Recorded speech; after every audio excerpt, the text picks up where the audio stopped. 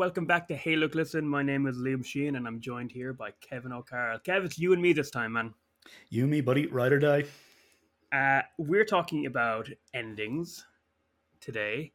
So maybe like straight away I'll just say that, everything we're going to talk about is going to be a spoiler. But I Yeah. don't know, we haven't told we're each going to choose two of our favorite video game endings, our favorite climaxes, if you will. And excuse me, and we haven't told each other what games we're choosing. So I just want to say up top that anything we talk about in this episode will be a spoiler. But I don't know about you, Kev. I'm not talking about anything even remotely new. Like one of my games is from the '90s, so it's like nothing. I'm not spoiling Baldur's Gate or Yeah. anything like that. Yeah, I'm kind of assuming that anything we talk about today, like anyone who was, excited to play it, probably has done in the past decade-ish. Perfect. But yeah, just in case if there are games that are on your radar, maybe have a look in the episode description or something. We might have the names of the games there. And We might. I don't know if we will. I don't know. Okay, we talked about this beforehand before we started recording, and now I'm acting all like, will we have it in the description? Will we? Yeah. I guess, much like in Baldur's Gate, we'll just have to roll the dice. Oh, brilliant, man. That's absolutely excellent. Speaking of Baldur's Gate, actually, I'm not playing it. Are you? No. It is the zeitgeist choke at the moment. It's the thing that's choking the zeitgeist, I should say. But I don't. Oh, shit, I can't talk about either. Damn it. Yeah, like I'm not playing it, not because I'm not interested, but because my partner Sarah is playing it. Okay. And it has fully consumed her life. Well, that's good. Like I've barely seen her. At the time of recording, it's been out for about 72 hours, and I think she's racked up about 30 hours played. Oh, I probably shouldn't give this out on a podcast, but no, she doesn't listen to it. It's fine. Yeah, so she had played like the early access stretch of it, just like the opening act, like 5 times through fully. Mm-hmm. So even though she has 30 or so hours played, she's barely seen new content. And she's still absolutely loving it. She's doing this stuff for the 6th time round and is still just completely enamored with it. She's a big D&D head, isn't she? For sure, yeah. And I am as well. Right. But I tried the early access, played like an hour, got enough of a vibe of it. I was like, yeah, I'm going to want to play this eventually. Don't want to spoil anything else from me. So I stopped. Where she went fully the other direction, was like, give me all of this at once, 5 or 6 times. Love it. And yeah, they have not disappointed. The full release appears to be every bit as good as they promised it would be. I'm hearing that too. Yeah, I'm hearing that too. It's very exciting. I will play it at some point. What are you playing at the moment, Kev? I am playing a different nerdy turn-based RPG. I am playing a game called Chained Echoes. Oh, yeah. I've been meaning to get around to it, you bastard. You got there first. Yeah, because it's on Game Pass, buddy. It's always better when it's free, asterisks. Mm-hmm. Yeah, it's. I'm not going to go into too much detail on it because if I start, I'll be here all fucking day. Mm-hmm. But it is a sort of traditional JRPG in the style of Final Fantasy VI in particular is sort of the big cultural touchstone for it. Oh, Lord. It's got that combination of sort of sword and sorcery stuff mixed with like there's mech suits. Steampunk and steampunk aesthetic, industrial trains and stuff. Yeah, exactly. And you can't suplex a train, but it's just close to. And it's like someone took like a stock template of an early to mid 90s like or a SNES era JRPG, took that template and went, how can we sand off all these rough edges that make these old games not that fun to play anymore? Now, I'm not saying, listen, I know. Yeah, I was about to fucking throw hands now. Yeah, but I mean, if someone had never played a JRPG before and launched up into Earthbound or something, they're going to have a kind of a rough time, despite how good it is. Point taken, yeah. So Chained Echoes has basically done away with grinding encounters. There's no random encounters. The enemies are visible on the map. You can avoid them in a lot of cases. You level up only after sort of milestone boss fights. So when you beat the boss of an area, you get one sort of point to spend to level up. Your other fights you can grind to kind of like level up your skills to a degree, but it's not necessary. It's just there if you want to do it. So they've taken the grind out of it in a massive way. There's like a good breadth of characters, a lot of different like versatility of skills. You can get up to I think 12 playable characters. You can have 8 sort of equipped at any one time, and you can hot swap between them in combat with 4 present at any one time. So it's just really versatile. There's no thing where you start a fight and you're like, I can't win this because someone hasn't equipped the right doodah or something. There's always something you can change, something you can jimmy around to make it work. And sort of most impressively for one of these games, especially considering it's essentially made by one guy, one German guy called Matthias Linde. That's right. It's beautiful. The soundtrack is amazing, and the plot is legitimately really good. Oh shit! Which is not always a given for these sorts of games, but it's riveting. Like, I'm really, really into it. HowLongToBeat.com has it at about 35 hours to finish it. I'm about 60 hours in, and I don't know if I'm close to credits because I've just been doing everything available to me and absolutely loving it. So strong recommend there.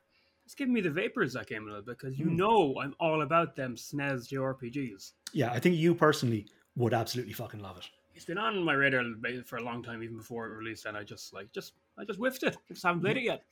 Yeah, you'll get around to it. I believe in you. Yeah, maybe I'll play it for free on Game Pass. Oh, I don't have an Xbox. Someday we'll convert you to Team Green.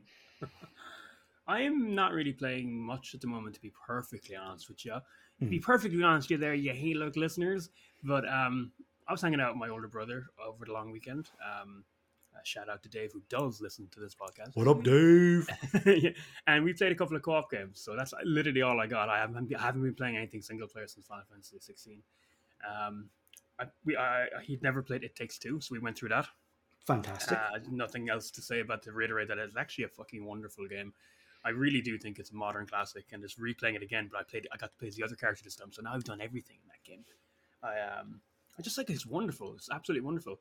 And we also played. Oh, I think I talked about that in the best games of 2021. If anyone wants to hear me waffle on about It Takes Two, yep. I really like that game. And we played. And this is a game I played with you, Kev, and I played it with other two on this podcast, Jonathan and Owen, those guys. we all played it. Other two.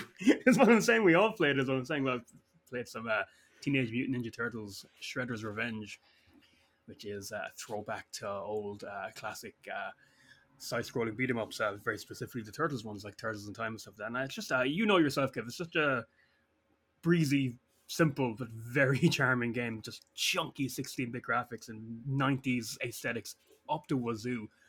But when I was playing with you, Kev, we were like chatting to each other like this. You know, we were on a call, so I didn't have like the volume up or anything like that in the game. I was just listening to you, your dulcet tones.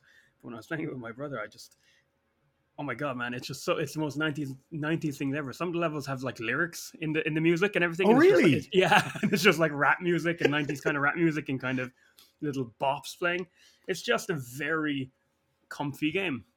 That's all. I just think it's very cool. I don't have much more to say about it than that. I think the Turtles are having a bit of a moment right now, Kev, aren't they?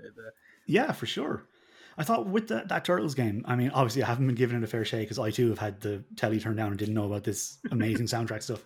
I would say with the like Streets of Rage 4 that came out relatively recently, that's a game that we played through as well, and that I absolutely love. I think it's way better than it has any right to be, or way better than it needs to be. I think that Turtles game is about as good as it needs to be. Yeah. I think it's nowhere near as sort of impressive as Streets of Rage 4. It doesn't need to be. It's just a fun time. I'm glad this particular genre has been kept alive by some developers, because it's a big part of my childhood. Like, I massively grew up with the likes of Streets of Rage and Double Dragon, Final Fight, what have you. So, you know, I really kind of, I don't know if it's not underrated, but maybe these days forgotten about, great game in that genre, which kind of came out in like the late 2000s and was kind of like a kind of return to that genre, which hadn't been around. Have you ever played Castle Crashers? No, I haven't actually. It's great. And it really, really reminds me of that era, that kind of early Xbox 360 era, like at the beginning of like the indie game boom and Xbox just buying things online is what I'm trying to say. Yeah. Playing indie games like Braid and and literally any other indie game. Limbo. I can never remember Limbo. And my brain was literally just going inside. I'm like, no, it's not the correct name of that game. But Castle Crashers really reminds me of that era. So just thought I'd bring that up really briefly. Just entered my head. But how about instead of opening this podcast, hold on, I got this. How about instead of opening this podcast, we talk about endings of games. Was that all right? Yeah, yeah. Yeah, you think that was okay? I'm very disappointed in myself, but I'm glad. You're a good friend, man. That's all. Yeah. That's all I'll say. No worries, buddy. It's like I said, it's exactly as good as it needs to be. Whatever. Okay. So we've chosen two endings, our favorite endings, quote unquote, from video games in the vast array we've played over the years. We haven't told each other what we've chosen, and we're gonna like go one. You go first, Kevin, then I'll do one, and then we'll continue in that fashion. How's that sound? Yeah, absolutely perfect. Okay. So, conveniently, because you just mentioned Braid, the game that I've Interesting. chosen to start with is The Witness. Oh, Now, The Witness is a game that I believe you've played, and I don't think you've finished. Is that correct? correct. I'm not It's putting you on blast. Like, I'm just trying to work out. it's very hard. It is very hard, and I think you've kind of summed up the central thesis of what I was about to say. It's really fucking hard. So, for anyone who doesn't know what it is, it's a first-person puzzle game designed by a guy called Jonathan Blow, who is also the brains behind the aforementioned Braid. Um, he's kind of a divisive figure in video games, where sort of on one hand he gets a lot of praise for really inventive, clever games, and then on the other hand, occasionally raises some eyebrows for his medium to moderately spiced opinions. Nothing like problematic or hate crimey. Good. Just he's just kind of a smug, pretentious dude. Well, I couldn't tell that from his games. Oh wait, I absolutely can. Yeah, As good as they are, he's gone on the record saying that pretty much every video game other than the ones he makes are bad, and then sort of expands that to be like, and also like all software that he didn't personally code is just kind of bad. He's like gone on the record saying that he believes that software hasn't advanced, like software or programming in general hasn't advanced since the mid 90s. He believes that storytelling doesn't work in video games. He thinks it's not the correct medium for it, and that any attempts have been failures. Interesting. Yeah, he's gotten to the point where he is creating his own proprietary programming language to make his games in future because he believes that sort of the established ones just aren't up to his standard.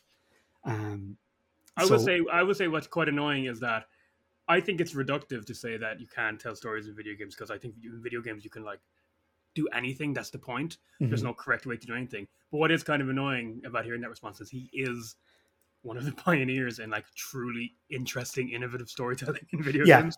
Absolutely. That's the truly galling thing here. Yeah. Despite the takes, his games are works of absolute genius. Braid, I'll just briefly say, because you're talking about The Witness, but Braid blew my mind when it came out.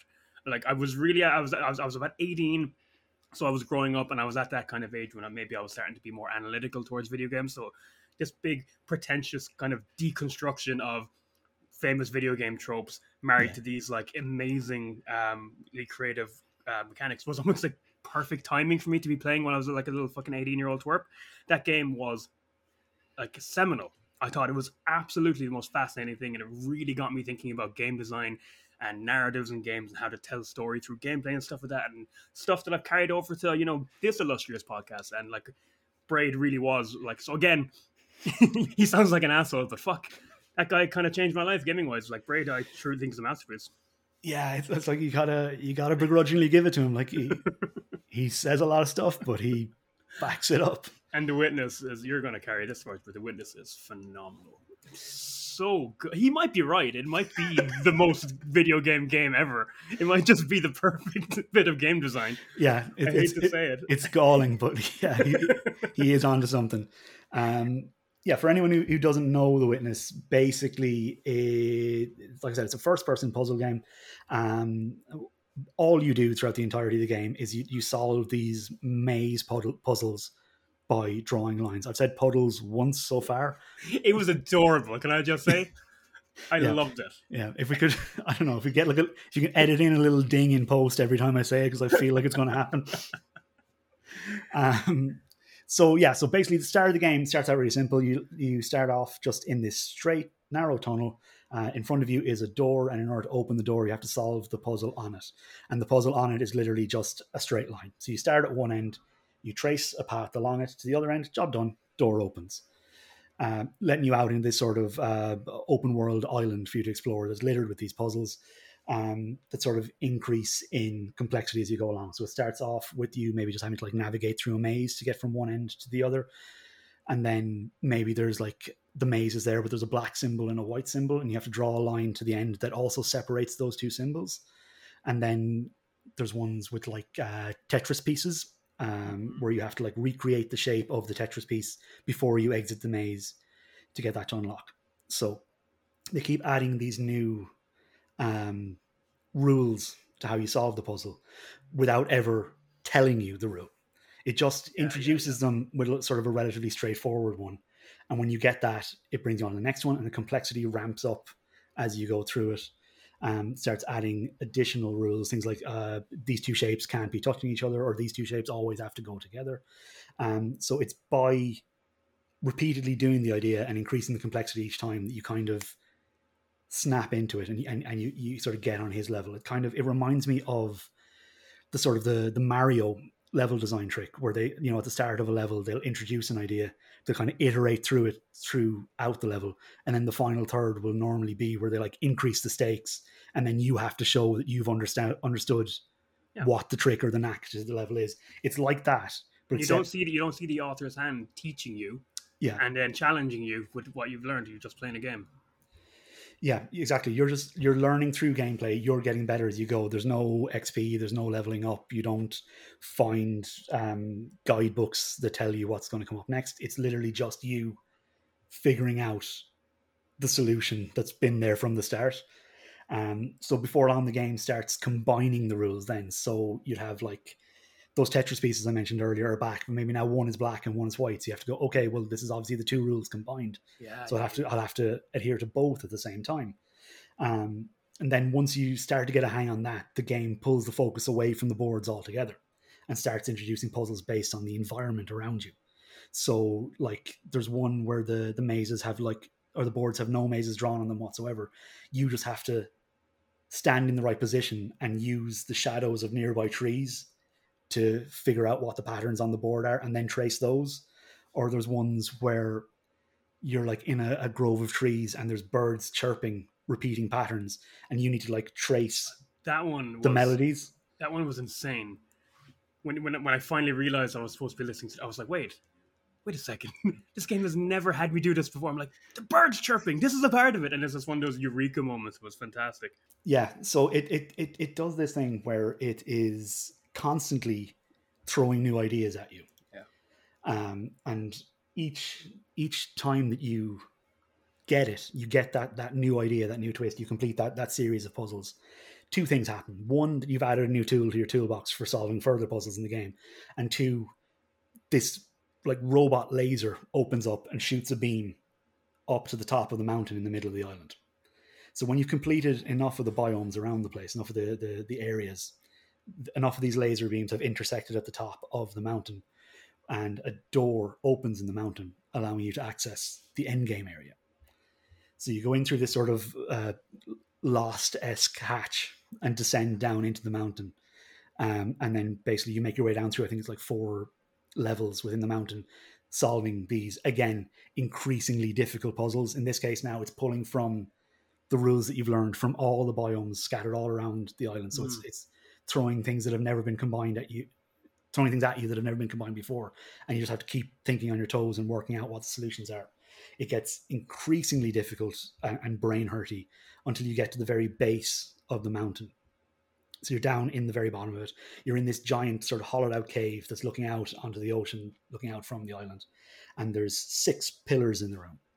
And each pillar has a puzzle on it that draws from some of the earliest ideas that you see. So not necessarily the more complex stuff that you've run into lately. It's going back to the fundamentals, but with a new twist where the puzzles are wrapped around the pillars.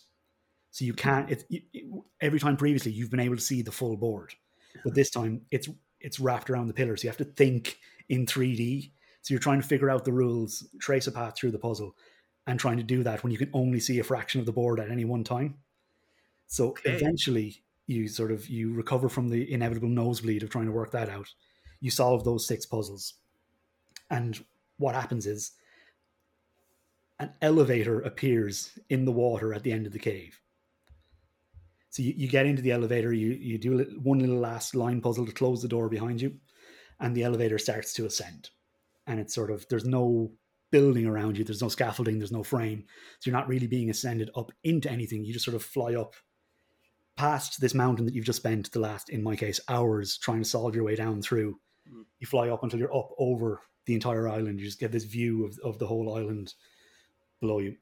And then once you're kind of up over it, the lift starts moving forward, and then it starts to descend, and it brings you back down to the island and starts kind of weaving its way around through the different biomes and past the puzzles that you'd solved on your way to get there.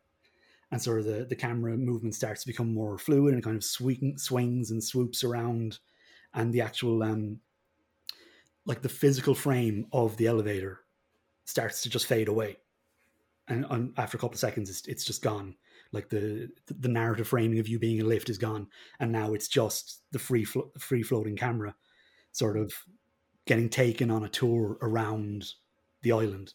It's sort of like a victory lap to remind you of all the clever shit that you had to figure out How far you've come. to get to the ending. So it brings you back past the puzzles that might have stumped you for 20-30 minutes at a time before, and just breezes past them, and it sort of slowly does this winding lap around the entire island before going back to the starting point.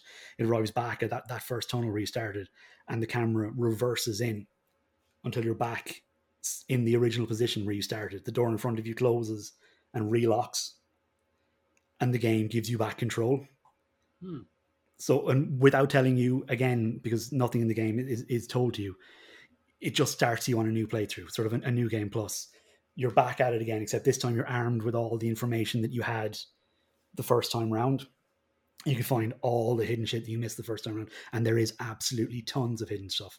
Like, so much of that game, so much of the environment is a puzzle that you just don't see the first time round.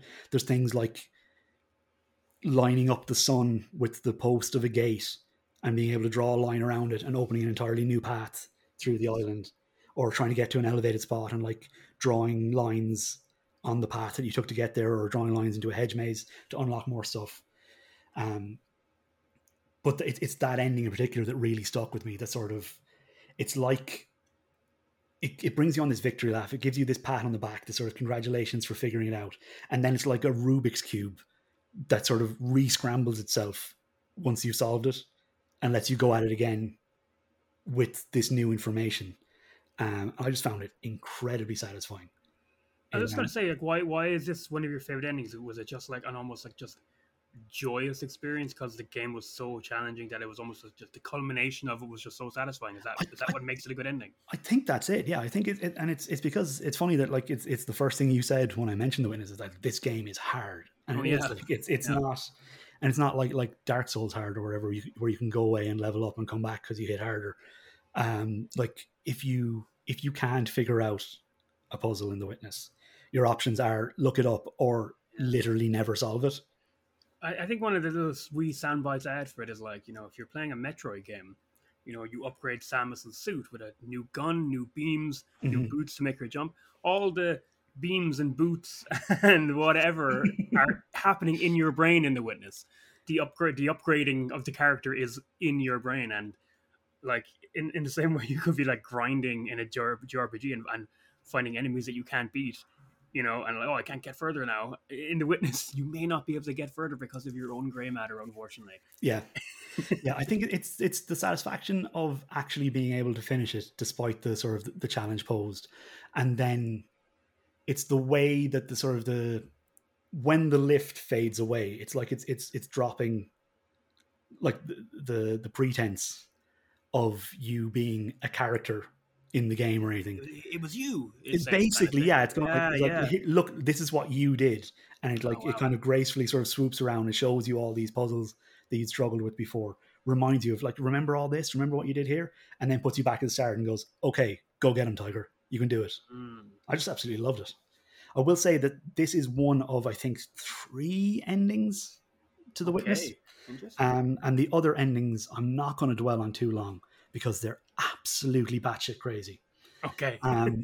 You But just like the joyous feeling of finishing the thing. yeah, because Jonathan Blow can't leave well enough alone. There has to be, Yeah, because I mentioned all that hidden stuff and all those like hidden puzzles.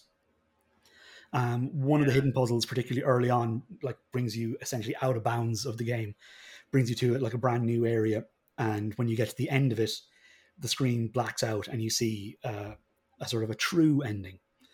And the true ending is 6 minutes of FMV footage of a man in first person walking around the office where they made the game Okay. before he eventually falls down a flight of stairs and spills 2 liters of his own piss on himself.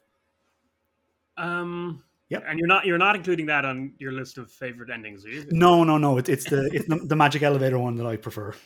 It's like it reminds me of his previous game, Braid, because Braid is this metaphor for kind of a relationship told through a side-scrolling platformer. Mhm. But there's also a lot of speculation, very topical actually, that Braid is also about the Manhattan Project and the creation of the atomic bomb and stuff like that. And you're like, okay, Jonathan Blow, fair enough. Simmer down, love. Yeah, and all that. I've always preferred personally the simple reading of it. Yeah. It has a shockingly intelligent, very clever final boss that kind of recontextualizes the story. Hmm. But apparently, there's enough material there to the whole thing being about a metaphor for creating nuclear weapons. All right. So fair enough. It kind of really makes me want to play The Witness, Kev, but I don't think I have the kind of mental fortitude at the moment to go back and dive into that. Yeah, it's not one to be taken lightly. I know it sounds silly to say that about a game, but it's so hard at times, and the difficulty is exclusively you not understanding what you're being shown. That it can be very off-putting and frustrating if it's not clicking for you. So I get that. Kev, you sold it there amazingly, but I just have to throw in my hat to anyone listening. Huge recommendation for The Witness. It's special. It's one of those special games, and I'm saying that as someone that didn't even finish that goddamn thing. I just think it's also a very good game for someone walking past the TV while you're playing it, also getting sucked into its orbit and kind of playing it beside you. That's for sure. That's a really good thing because it's almost the puzzles in it are universal. They're not wrapped around any mechanics.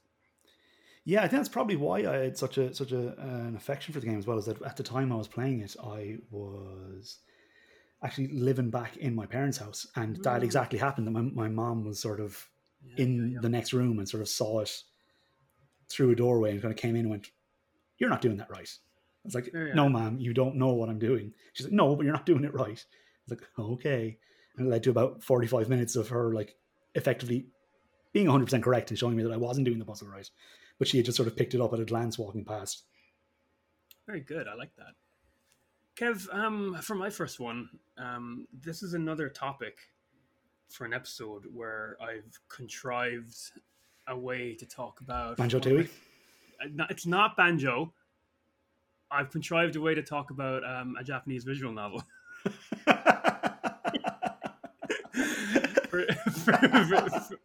for the second time, actually, we've talked about this series because when you and I, back in action, when we did, I think it was our guilty pleasure games. I used that as an opportunity to talk about one of my favorite Nintendo 3DS games called Virtue's Last Reward, the second iteration of the Zero Escape series. And now in this episode, I'm talking about one of my favorite DS games, the first game in the Zero Escape trilogy, which has one of the worst titles in human history. It's called 9 Hours, 9 Persons, 9 Doors. I'm doing it, man. This is finally ripping off the Band-Aid of talking about this ending on this podcast. I'm so proud of you, buddy. I'm frightened about talking about it because it's a big sell.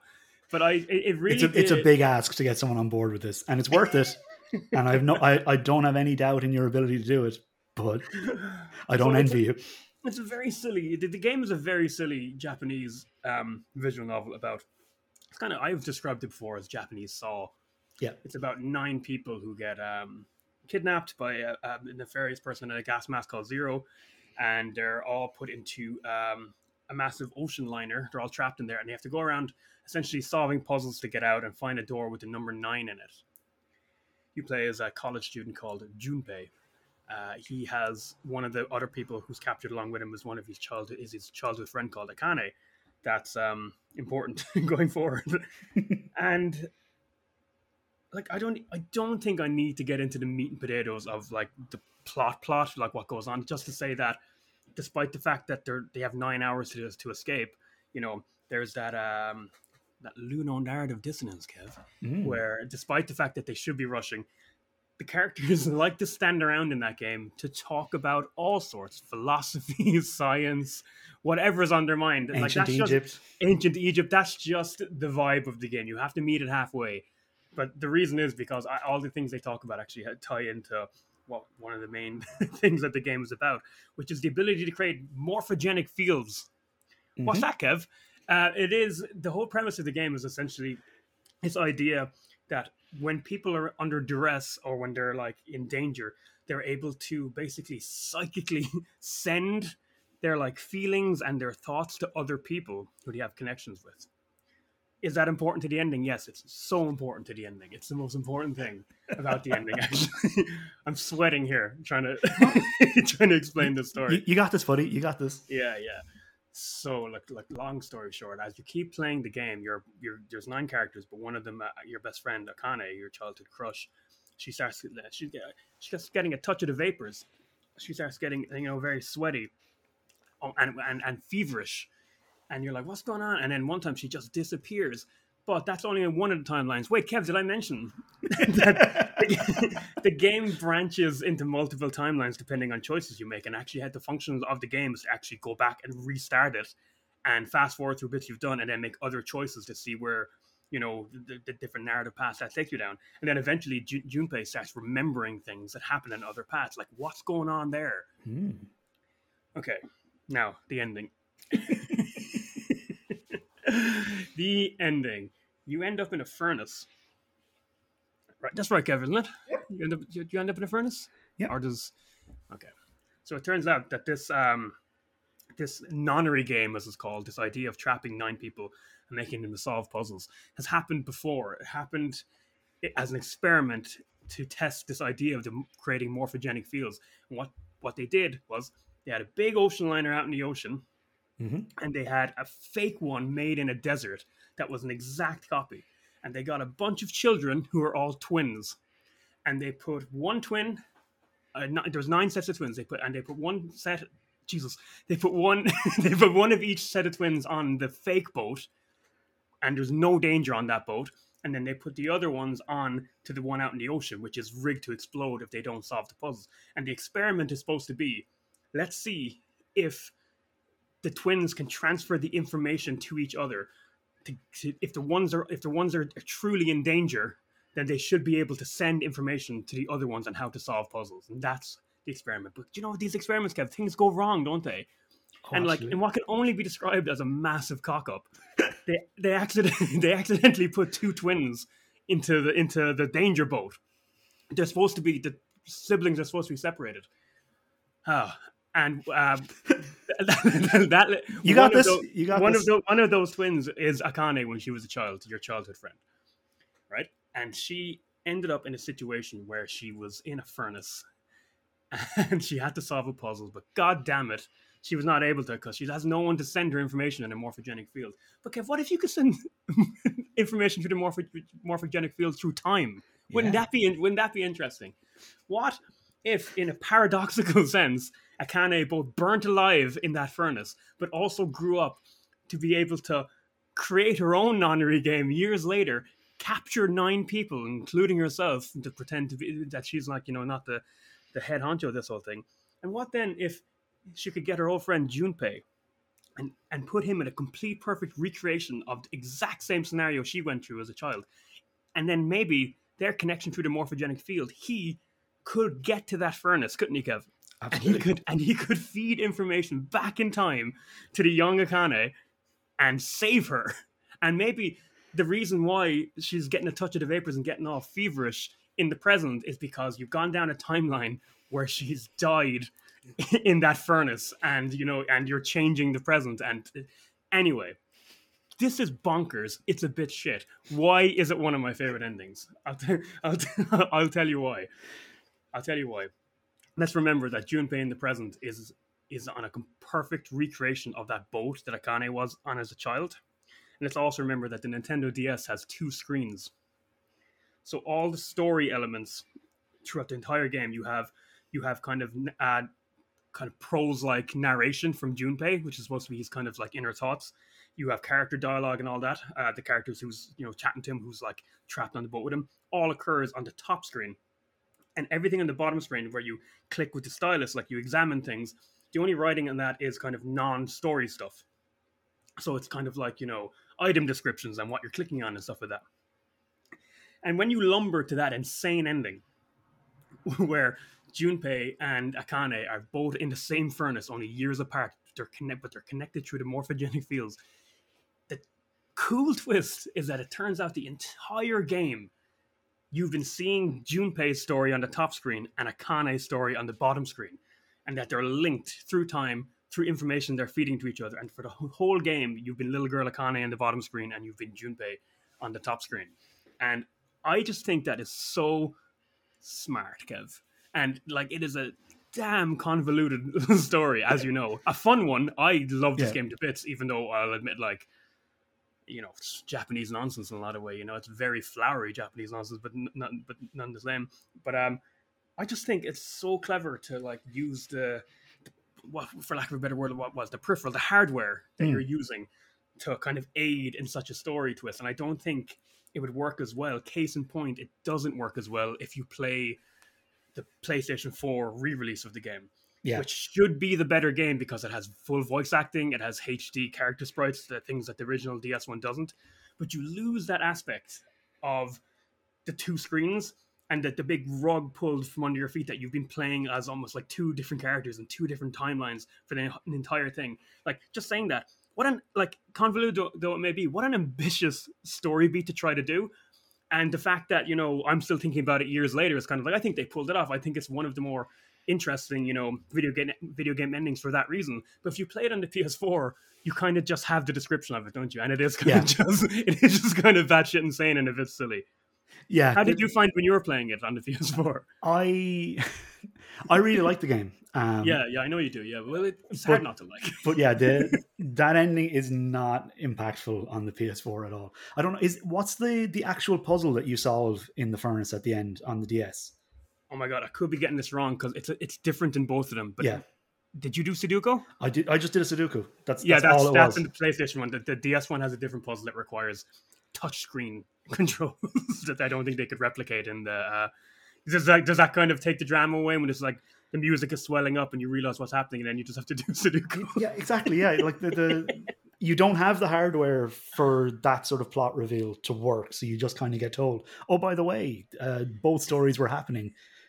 So that's something that happened, and your reward is to literally just do a standard Sudoku.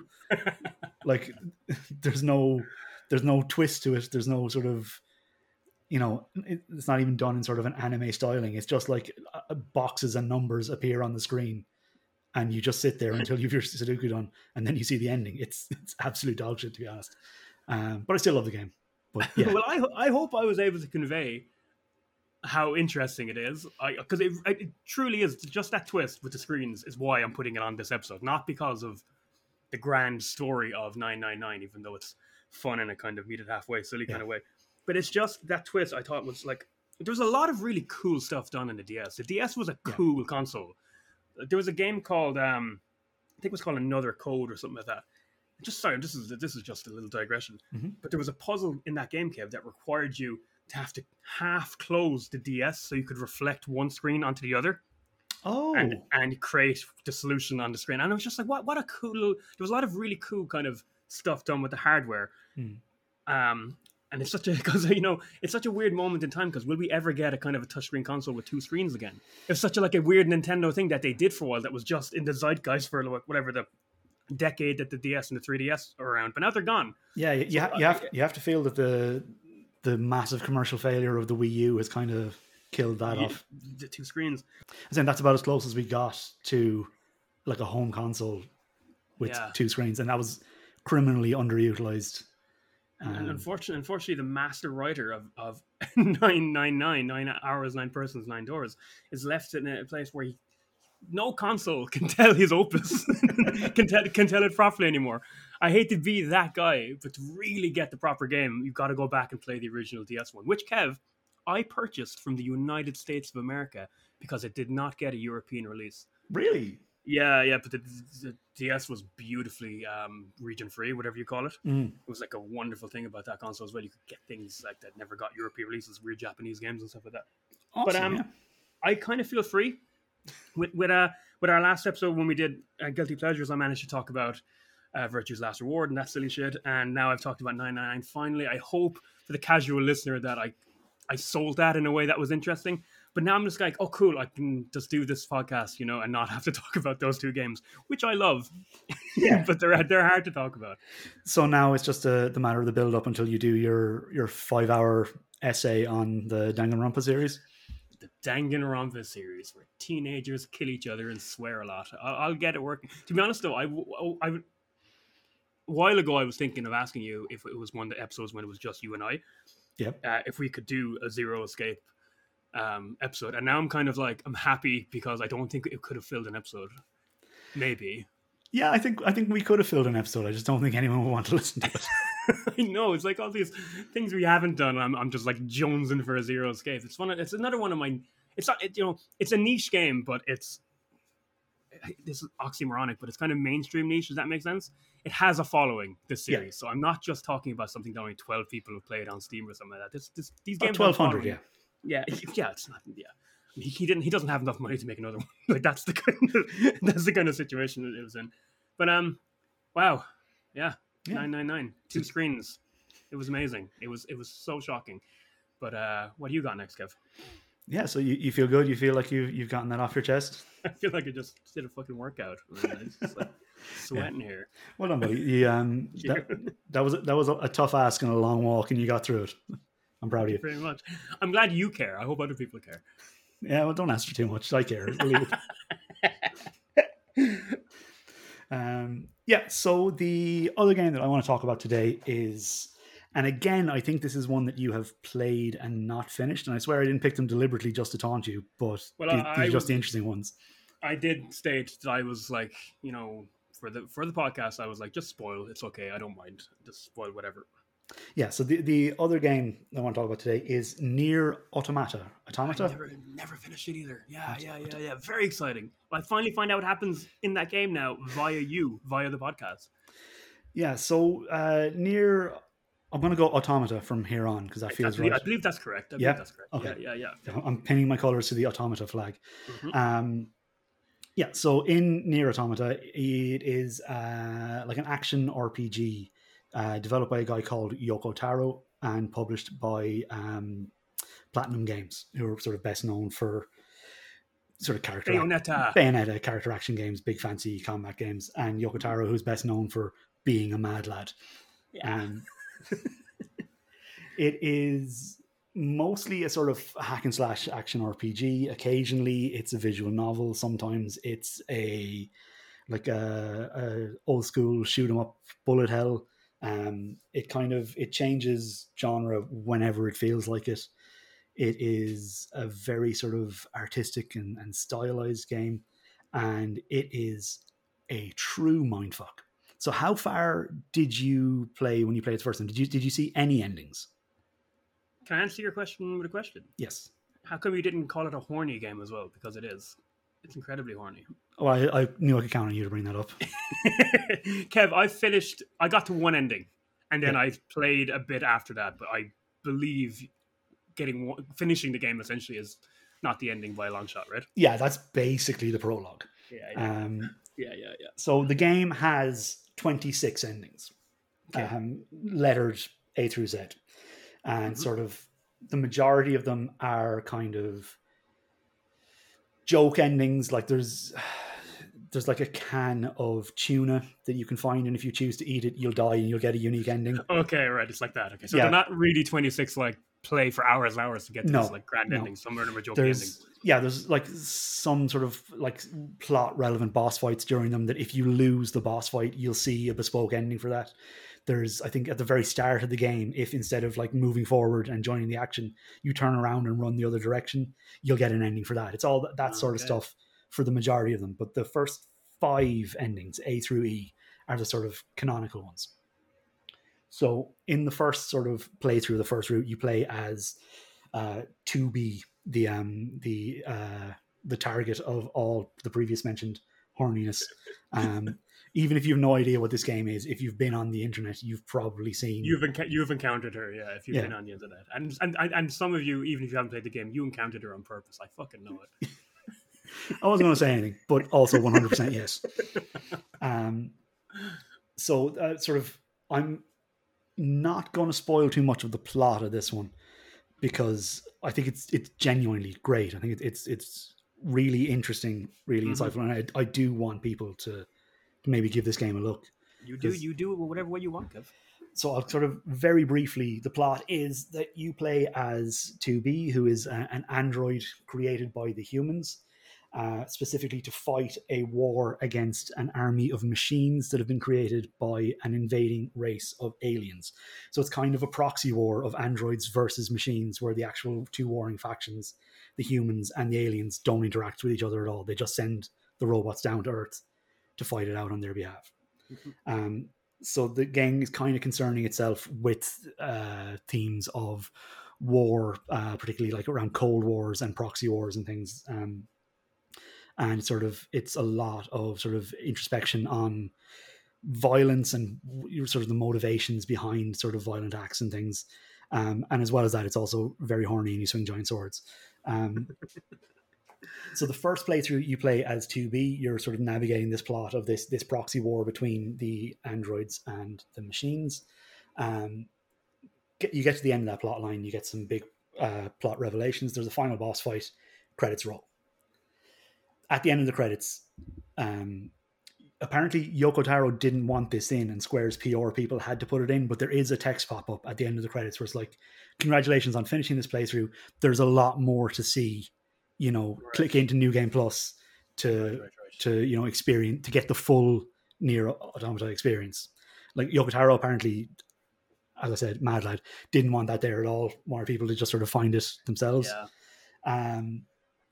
But yeah, so you finish the game, you play a second playthrough, and in the second playthrough, you play as a new character. You play as 9S, who is 2B's kind of sidekick throughout the first game. He's with you through a lot of the first game. In the second playthrough, you play essentially the same story, but from his perspective. So you get a bit more context on some plot stuff. You get to see some like big set pieces and combat encounters from his perspective. He controls different. He has like a hacking mini game where you can like hack into the machines. That's all brand new for this playthrough. And eventually you get to that same last boss fight. You get the same sort of plot reveals, but with a bit more context. And you finish that, and it still doesn't feel wrapped up. So then you start a third playthrough. And in the third playthrough, you play as a brand new character, unrelated to the first two, and it's a sequel story. It's set after the events of the first two playthroughs. Okay. And the plot just escalates from there. While in the first two playthroughs, the plot is very much just about this war between the humans and the aliens and their two sort of avatars in the androids and the machines. By the third playthrough, it's about whatever the fuck it wants to be about. It is wild how far off the rails it goes.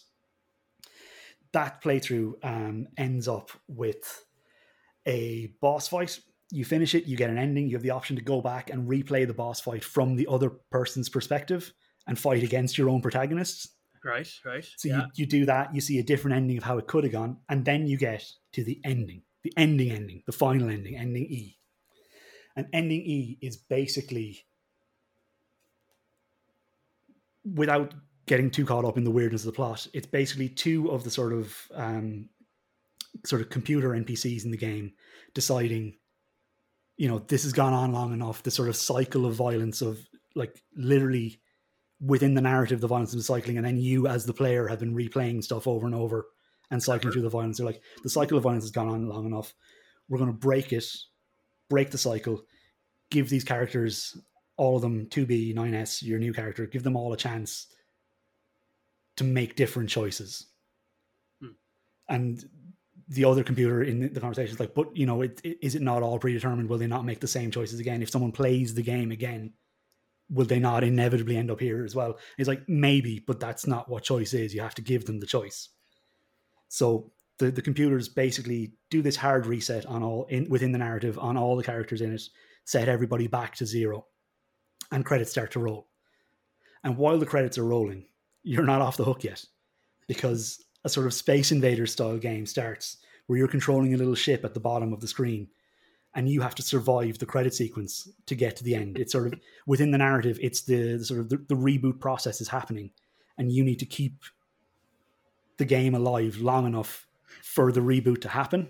And you do this by destroying the names of the people who created the game. Ah, yes, I love that. So the intensity keeps ramping up, and it gets like way too difficult until you like, I think you have like 3 lives and you lose 2, you're about to die.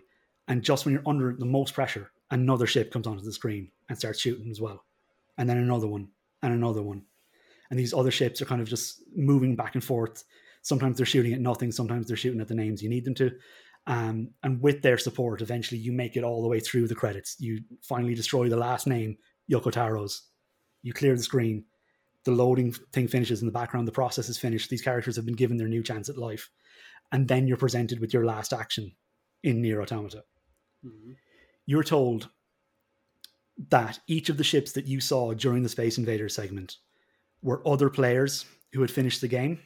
Okay. And you're asked if you want to add your sort of the ghost of your ship to the network to help other players.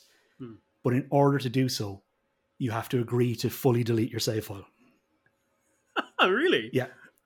And does it actually make you do it? It doesn't make you do it. You can choose no. You can choose no. You can keep your save file. You can go back in and try to get the other 20 odd endings you want. But if you do that, you don't support the other players. It's interesting. And did it actually make you feel like you wanted to delete your save? I absolutely, without hesitation, I deleted my save. Yeah. So it works. The narrative magic works. Yeah, absolutely. It's really interesting. Yeah. I never heard any of this. This is really cool. Yeah, that's why I was kind of I was like hesitant to talk about it. I had years to play this, I think from a mechanical point of view, that alone is really interesting. But I do think like the plot and the gameplay of the game, it's worth the journey to get there, even if you know what there is. So, like, I would still recommend playing it, but I don't think you will. I own it. I could go. It's weird. Yeah.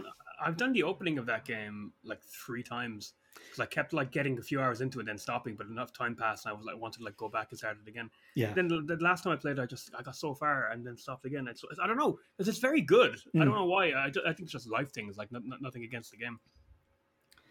Yeah. But I just found that ending was really effective. Like there's a lot of like in-game plot and narrative reasons to get you there as well, but sort of on a metatextual level of asking the player to sacrifice the game that they've worked so hard to finish, to sacrifice that save file in the interest of helping other people to do the same.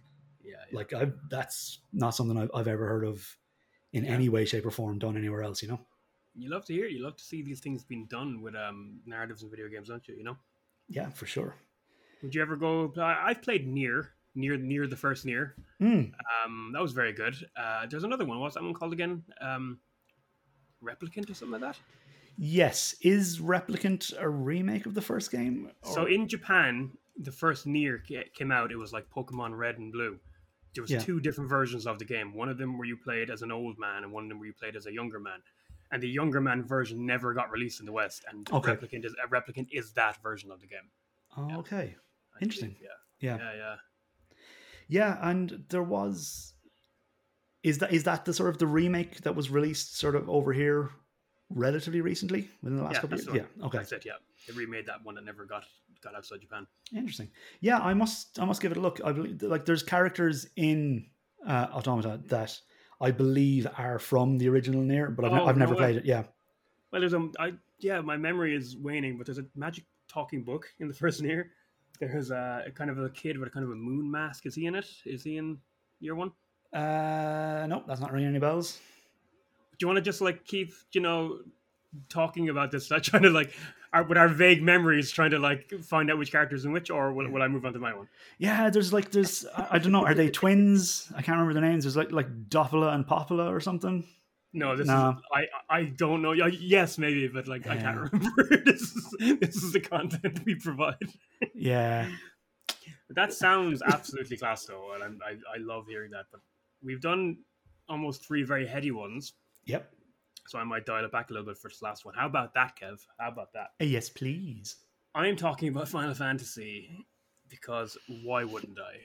Why Absolutely. the heck no? A handful of my favorite endings from anything are from Final Fantasy games, and I'm dialing into my childhood here because the reason why they're my favorite endings from anything is because I was like a child when I played them. I've said over and over in this podcast, I consider myself like kind of a Zelda boy or whatever, but Final Fantasy was the most important franchise of anything to me when I was a kid. It was my Harry Potter or whatever you want to Yeah. call it.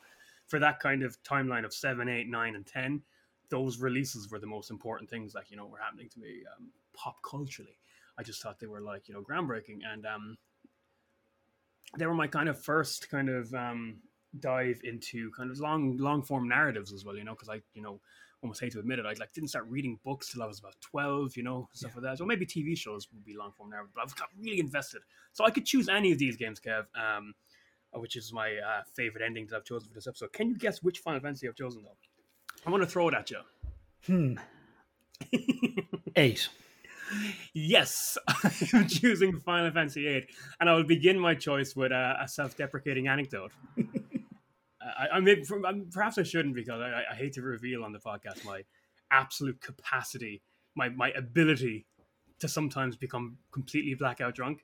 For one time I was drinking in Kev's old apartment where he used to live in Limerick, and we were just up drinking, and we were having a great time. I was on the vodka, and I was like, "Yeah, Kev, check this out. I'm gonna put on the Final Fantasy VIII ending. We're gonna listen to Eyes on Me by Fei Wong. We're gonna get emotional. We're gonna look at the characters do their thing." And and then I looked over, and you were like half bored, and I remember going like, "What? Why aren't you like this? Is we almost became friends over our shared bond of playing the same video games when we were younger. Why the hell aren't you interested? And what did you say, Kev?" I can't remember exactly what I said, but something along the lines of, "You always do this." Apparently, it was like the 7th time I've been over in your place, put on the Final Fantasy VIII ending, but it was the only time I've ever remember doing it. Because when I get really drunk, I really zone in on the things I love, and I guess this is like near in a way. It's like all these endings that happen. But apparently I was just constantly playing Final Fantasy VIII ending in Kev's house. I've never remembered doing it. And just for context for the listeners, this isn't like a 3-minute music video. He was putting on like 45 minutes of cutscenes. Yeah, it's a long ass ending. About every other week. All right, let's not give a timeline, okay? How many times I could do that and not remember it with the outcome of my system. This was when I was a younger, more vigorous man. But I'm not going to do what we did with the other games and just kind of give a grand sweeping thing of Final Fantasy VIII's plotline. Yeah. Stars infamously eternally annoyed protagonist called Squall. It's a very teenage driven game. All the main characters are teenagers. They're in a fantasy military school. He has like a rival guy called Cypher. They give each other scars at the beginning of the thing. It's hot. There's it's a metaphor maybe. There's a big plot line about our main characters every now and then collapsing and being put into the heads of these other people. A guy called Laguna, and you kind of see his story, and you're kind of like, why are we getting visions of this man's life? Spoiler, it turns out he's actually Squall's father, and he's seeing kind of, stories of his life. And Squall, who was, like I said, he's like the quintessential kind of pissed off Japanese protagonist, while Laguna, the kind of potentially the deuteragonist of the game, is, he's one of my favorite Final Fantasy characters, actually. He's just this like kind of lovable guy who kind of keeps failing upwards in life. Yeah. Kind of goes from being in the military to being a journalist to being an actor to being like the president of a thing. He's just a guy who has a storied life. If I went into details about Final Fantasy's plot, VIII's plot, it would very quickly start getting into, Japanese convoluted nonsense, and I just did 999, Yeah. Like there's time travel, there's sorceresses, there's like schools that can fly. It's this whole cool thing. I think with a lot of JRPGs, you can just sort of fall back on Yahtzee from The Escapist has a useful shorthand for it, where it's a JRPG is a video game where in the third act, a group of teenagers band together and use the power of friendship to kill God. Yeah, for sure. Is every Persona, of course, of course. But at the end of the game, you've time traveled. Like, who cares why? And actually, should say at this point that Final Fantasy VIII was the first Final Fantasy, and this would be a tradition for the next 3 games that is very quintessentially a love story. Yeah. I would love to go back and play this game again as like a 34-year-old man and see if that aspect of it holds up. But when I was a kid, I loved it. I was very emotionally attached to the love story of Squall and Renoa. Yeah. I'd like to see now if, Squall deserves her, because I hate that trope of a guy is an asshole and then the girl makes him better. Like, maybe don't try, maybe find a guy who's not an asshole. But anyway, that's sorry about that. But it's in my memory, it's beautiful, and it's a very important part of the game, to the point where the logo in Final Fantasy VIII is the two leads embracing. Like, this was on the the project kind of header. It was like, this is what this game is.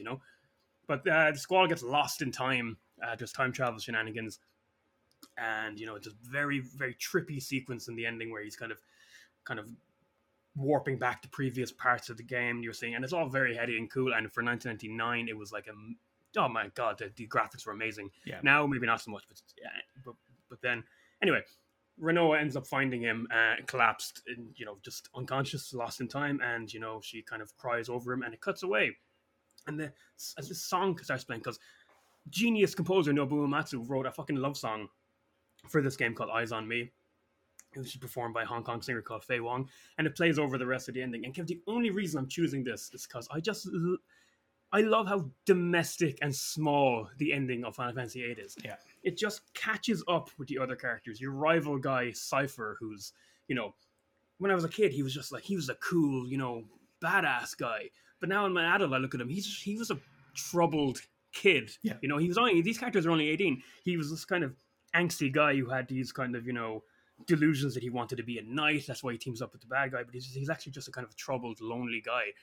And, when the game decides to check in with him for this finale, it's not for massive plot resolution. It's just you see him hanging out with his 2 cronies / best friends, and they're fishing, and one of them kicks the other one into the water, and he starts laughing, and it's just a nice moment to just show this villain, he's human and he's in a good place now, and that's all it is. And then we cut to Laguna, and it starts giving back, you have just discovering things about, like, he ended up marrying this character called Rain. We never knew they were married until this point, but now she's passed away, but he's raising her daughter. And it's just like, let's just check in. Let's just listen to this lovely love song. Let's check in. And then the credits roll. And there's a sequence where 4 of our main characters, Zell, Quistis, I can do this, Kev. Yep. Selfie and Irvine, are hanging out at a party where everyone's celebrating because they saved the damn world, and it's all from the point of view of like a VCR camera, and it's just them hanging out. There's the end of a plot thread where there's a comedic plot thread in the game where Zell can never get hot dogs in the cafeteria, but now he's eating hot dogs. Selfie and Irvine are flirting. She puts on his hat. They're definitely fucking at this point. That's my headcanon. 100. Yeah, and it's just like, I don't mind saying this, it's just the cutest damn thing ever. It's like, and at the time when I was playing, when I was like 10, I was kind of perplexed at why this wasn't a big grand finale. Why are we checking in with these characters in these small moments? But that's the kind of resolution of the game, was to just spend time with the characters. And after the credits, then you see Renoa on a balcony, and Squall's there with her too.